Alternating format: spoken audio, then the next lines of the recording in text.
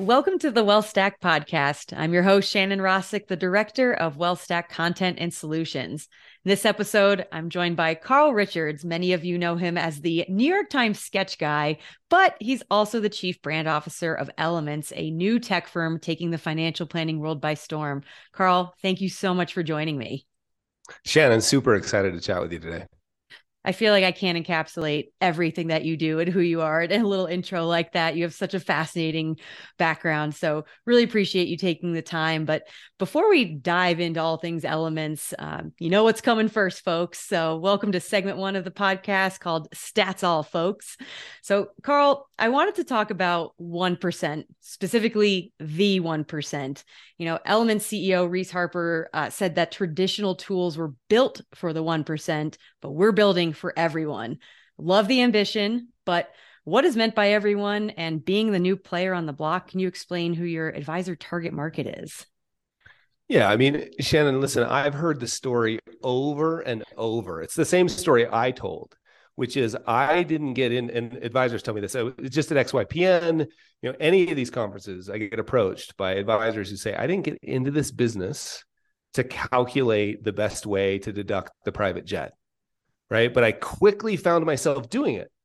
And there's nothing wrong with that necessarily, but I quickly found myself doing it. And the question always is like, what happened to the dream of impact? How can I serve more people? And the reason we get pushed up market is because we've never had the tools to profitably serve more people, right? Because those tools were designed for the top of the market, right? We use language like wealth management and private wealth and private family office. So we were intentional about the idea that, sure, if you want to calculate the deduction on the private jet, great. And we want to give you a tool that will allow you to profitably serve everyone, more people, because we know that in order to grow businesses and have a broader impact, we're going to have to go downstream. Oh, absolutely. So ideal client wise, what are you looking at in terms of advisors themselves? Is there a specific benchmark or is it really truly everyone? Yeah, we have. I had the exact same question when Reese approached me about getting involved. I was like, "Oh, is this a cute toy for small clients?" Right? The answer is no. Like we've seen that it gives you the flexibility to help. Elements gives you the flexibility to help everyone, but particularly on the high end, I've actually been quite surprised. And I think you and I both know this, right? People who are busy and successful, can you just give it to me quick, right? Can you boil it down? Can you give me an executive summary? And Elements, particularly the Elements and the scorecard feature of the tool, allow us to quickly give people a picture of where they are so they can make fast decisions with the information they need. So another stat I want to throw at you is 64%. I actually saw a recent study from ReachStack stating that 64% of clients hear from their advisor less than 4 times a year. So obviously that seems a little alarming, especially with money and investing being such a complex and emotional topic. How is technology ultimately helping bridge that communication gap, and what is Elements doing specifically?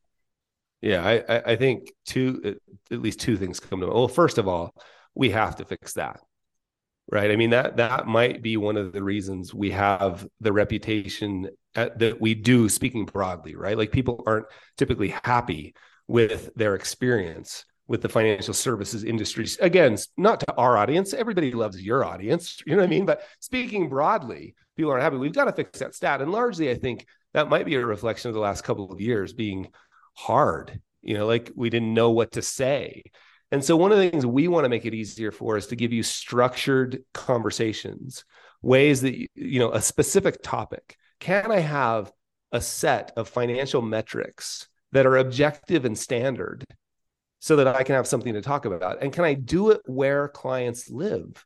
Like this is a mobile first app, right? That allows people, and by mobile first, that's like, I always like, oh yeah, whatever. No, actually, it's not a website optimized for your phone. It's actually built to be usable on your phone, right?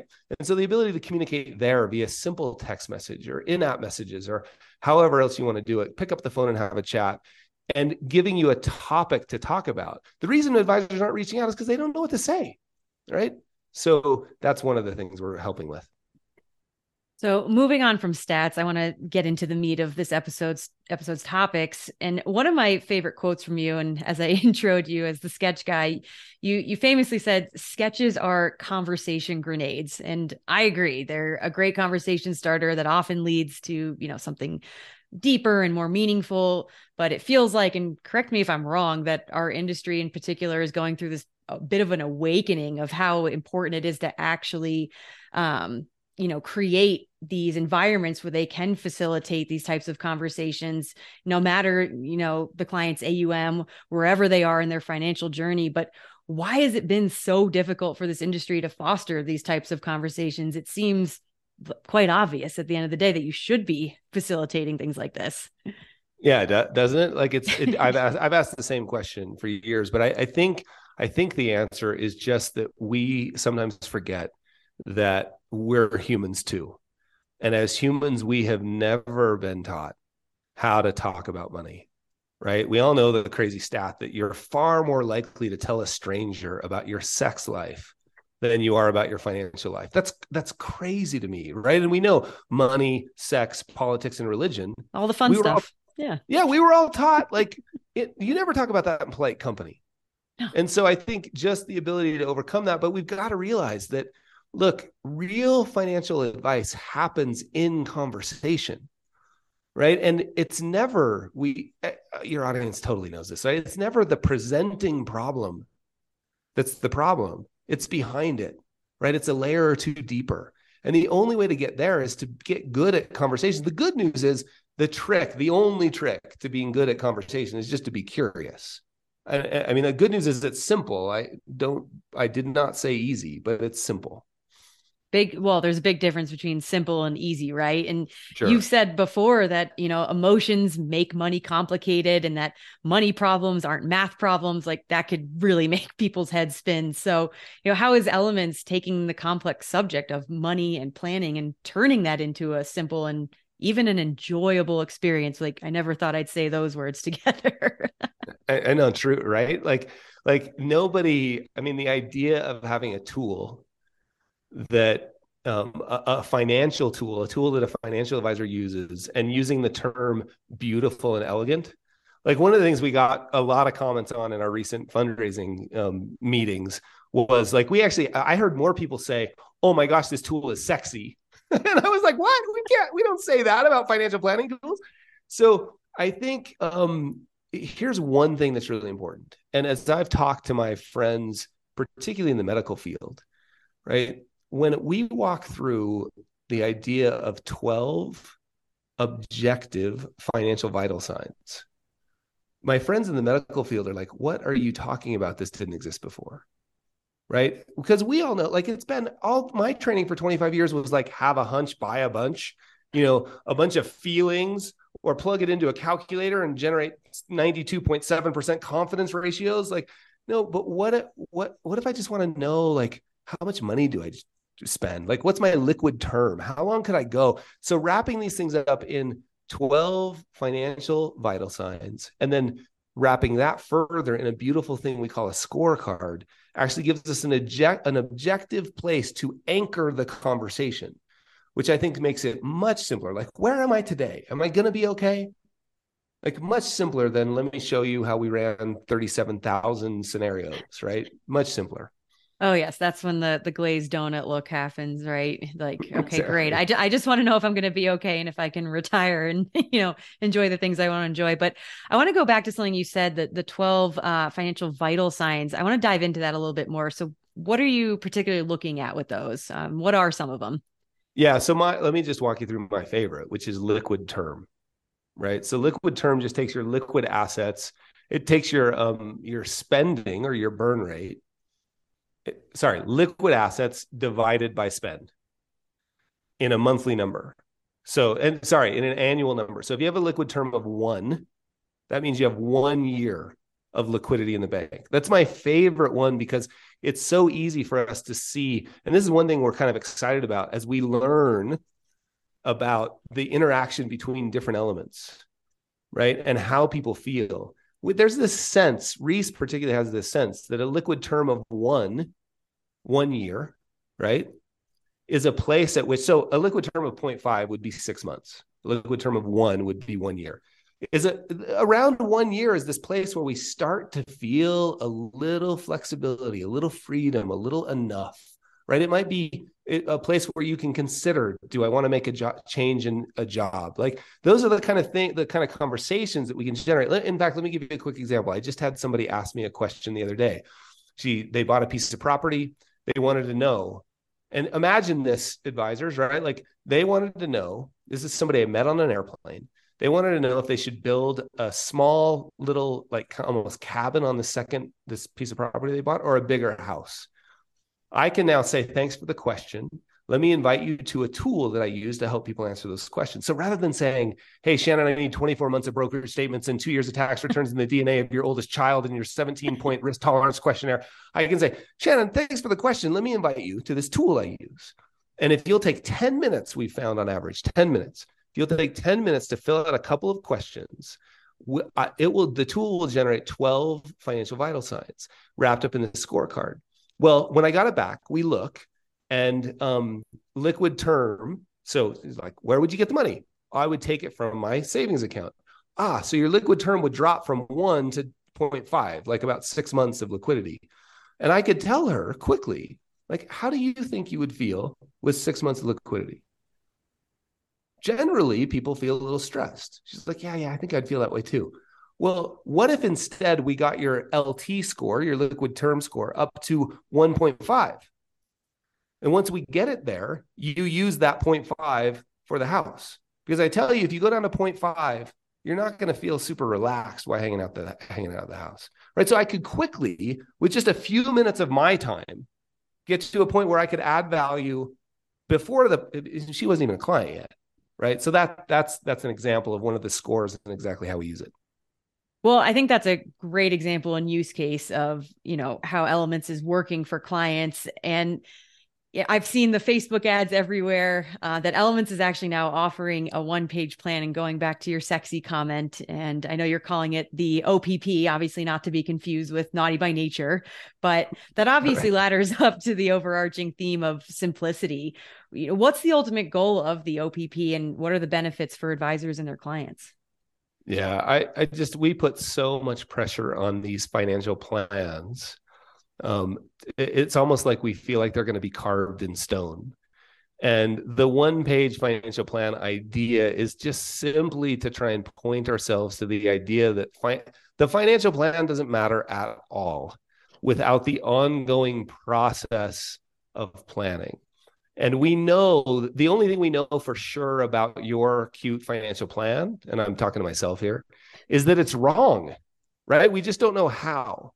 And so the 1-page plan is really just generated to help suggest to our minds, the advisor, and to the clients, that this is an ongoing process. It's a relationship, not an event, right? This is all what advisors want, right? It's a relationship, not an event. It's a process, not a product. And that's what the 1-page plan does, is like we can keep coming back to it. It's a simple like statement of financial purpose. Like mine, on the top of it, it says, time with my family, mainly outside, and serving in my community and my church. And then it's got a list of my goals, right? And then it's got some simple metrics on where I am, of course, the scorecard, et cetera. It's something that I can reference. It becomes a touchstone when I'm thinking about doing something silly. I can pull it up again and remind, oh yeah, that's right. I said time with my family, mainly outside, right?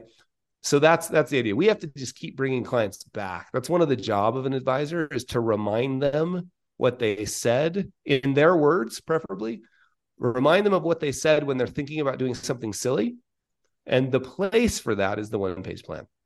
So it's really more of an evergreen document too, because I would imagine things change over time. And you need, as an advisor, you wouldn't want to overwhelm your client and say, hey, let's look at this every month and see where you are. But it is, like you said, it goes back to that kind of just a touch point that's kind of always living and breathing, if you will, during that relationship between the advisor and client, right?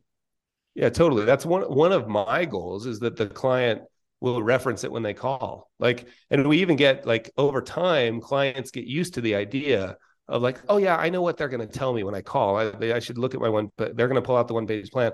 So the idea is just like, that's where it lives. And of course, yeah, as you referenced, it changes over time. And I think we need to do a better job of helping clients understand that that is part of the process. There's a sense in our industry that if we've become defenders of outdated maps instead of guides in changing landscape. And we feel like we drew this map, it's so beautiful, we call this map a financial plan.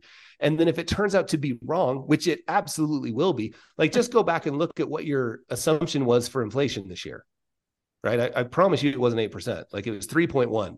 Mm-hmm. Go back to January of 2020 and tell me what your financial plan said you'd be doing in June.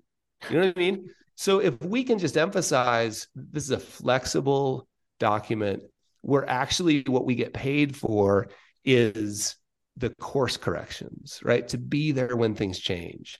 We don't need to feel guilty when things change. It wasn't carved in stone. It was written in pencil. So I think that's super important to remember.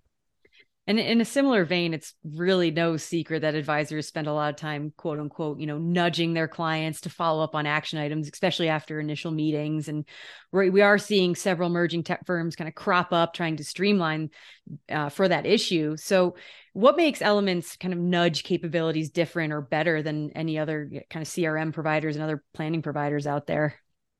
Yeah, well, I think first of all, it's simple based on a set of 12 objective financial vital signs that we call the elements, right? And then, so you got to have, in order to nudge effectively, you've got to know where you are. You know what I mean? Like we got to agree that this is a picture of current reality. And then we've also got to have some sense of here's the direction we want to go. And then, right, those nudges need to show up in a way in both a time and relevance and a place that matters. And so that's why we think the thing that you hold in your hands is the way to pull that off. And wouldn't it be cool too if it was really well designed and as we've been told, sexy? Like it was actually an experience that you enjoyed rather than something where you're like, oh, geez, this again. So that's why our focus has been on building a beautiful, engaging experience for the client.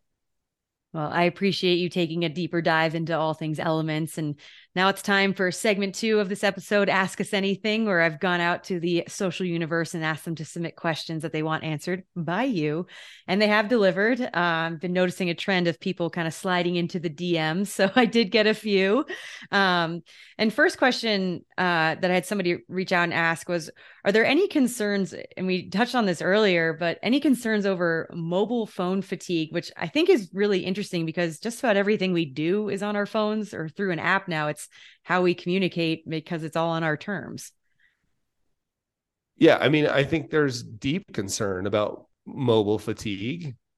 And I think the concern comes from, I think that concern is awesome because it places the burden on the designer of the product, right? The tool, the app, to make sure that that's not the experience. It's a little bit like email fatigue, right? Like nobody reads emails anymore. Really? You read the ones you know are going to be relevant. So if we can make the experience beautiful, I don't think that's a concern. I think we know we're not going back, right? Like, I don't know what you would do. I've actually tried lately to get rid of my phone, but I can't open my garage. You know what I'm saying? I can't drive my wife's car. So I think we're going forward. So the burden really is like, well, you better be thoughtful about the design and the interaction. You better not be hitting people. I mean, if it turns out to be like just another Facebook with 72 messages a day, then of course, delete. So yeah, I think that's important and a really good question. And another one we had was, and I was looking around the website and just reading up on Elements, but somebody did actually notice the theme of kind of avoiding the words financial planning when it comes to Elements. Why is that? Yeah, Shannon, I'd be curious about your perspective on this. Like I went back and looked. So my New York Times column ran every week for 10 years. I got thousands and thousands of emails from our target market as advisors. Not one time did anybody ever ask me for a financial plan.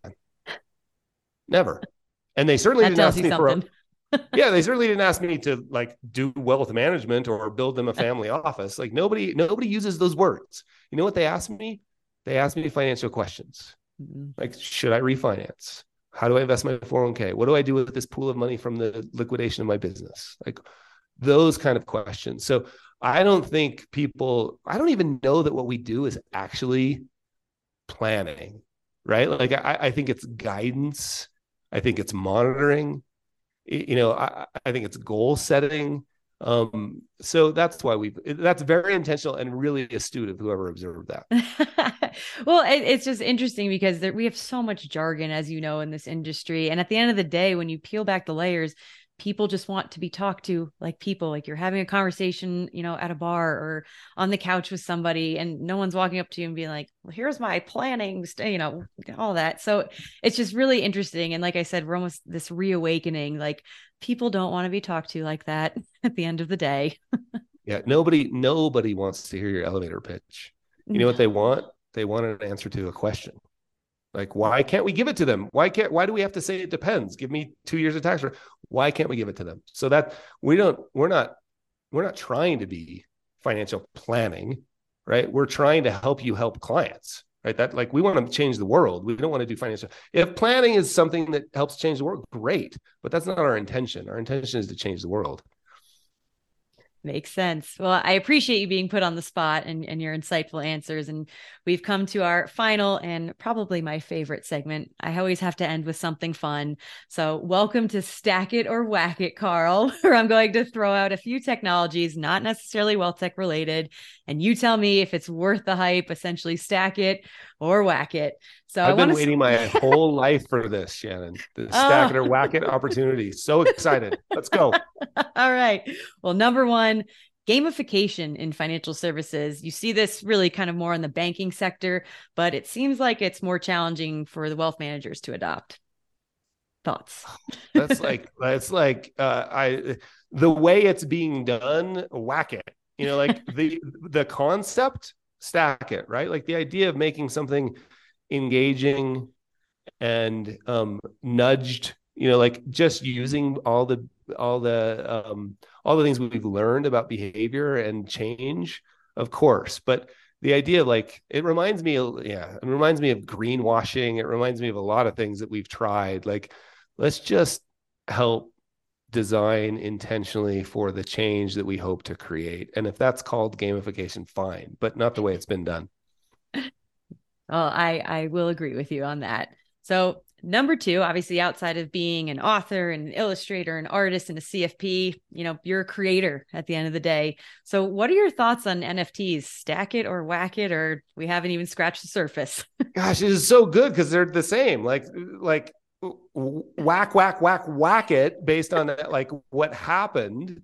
But the underlying concept is so beautiful. Like the idea that I could have some simple way of showing ownership, and the way that as a digital creator, somebody could own instead of just consume, but could own an asset that I create.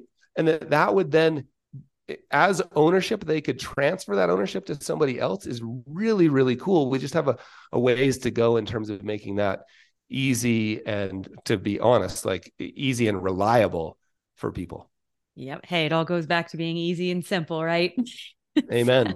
Yeah. Well, I appreciate you indulging me, and I might have to have you come up with a sketch to explain NFTs. I've yet to figure that out. So if you have a way around that, I would love to see it. But Carl, thank you so much. Really enjoyed our conversation. We've covered a lot of ground. So please feel free to tell listeners where they can find out more about Elements.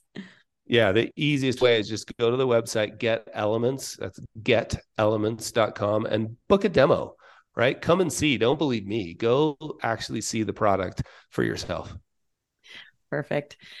So if you want to stay ahead of the technology status quo, don't miss our Wealth Stack event, part of Wealth Management Edge, May 21st through 24th in Hollywood, Florida. And be sure to follow us on all social media platforms, especially LinkedIn and Twitter.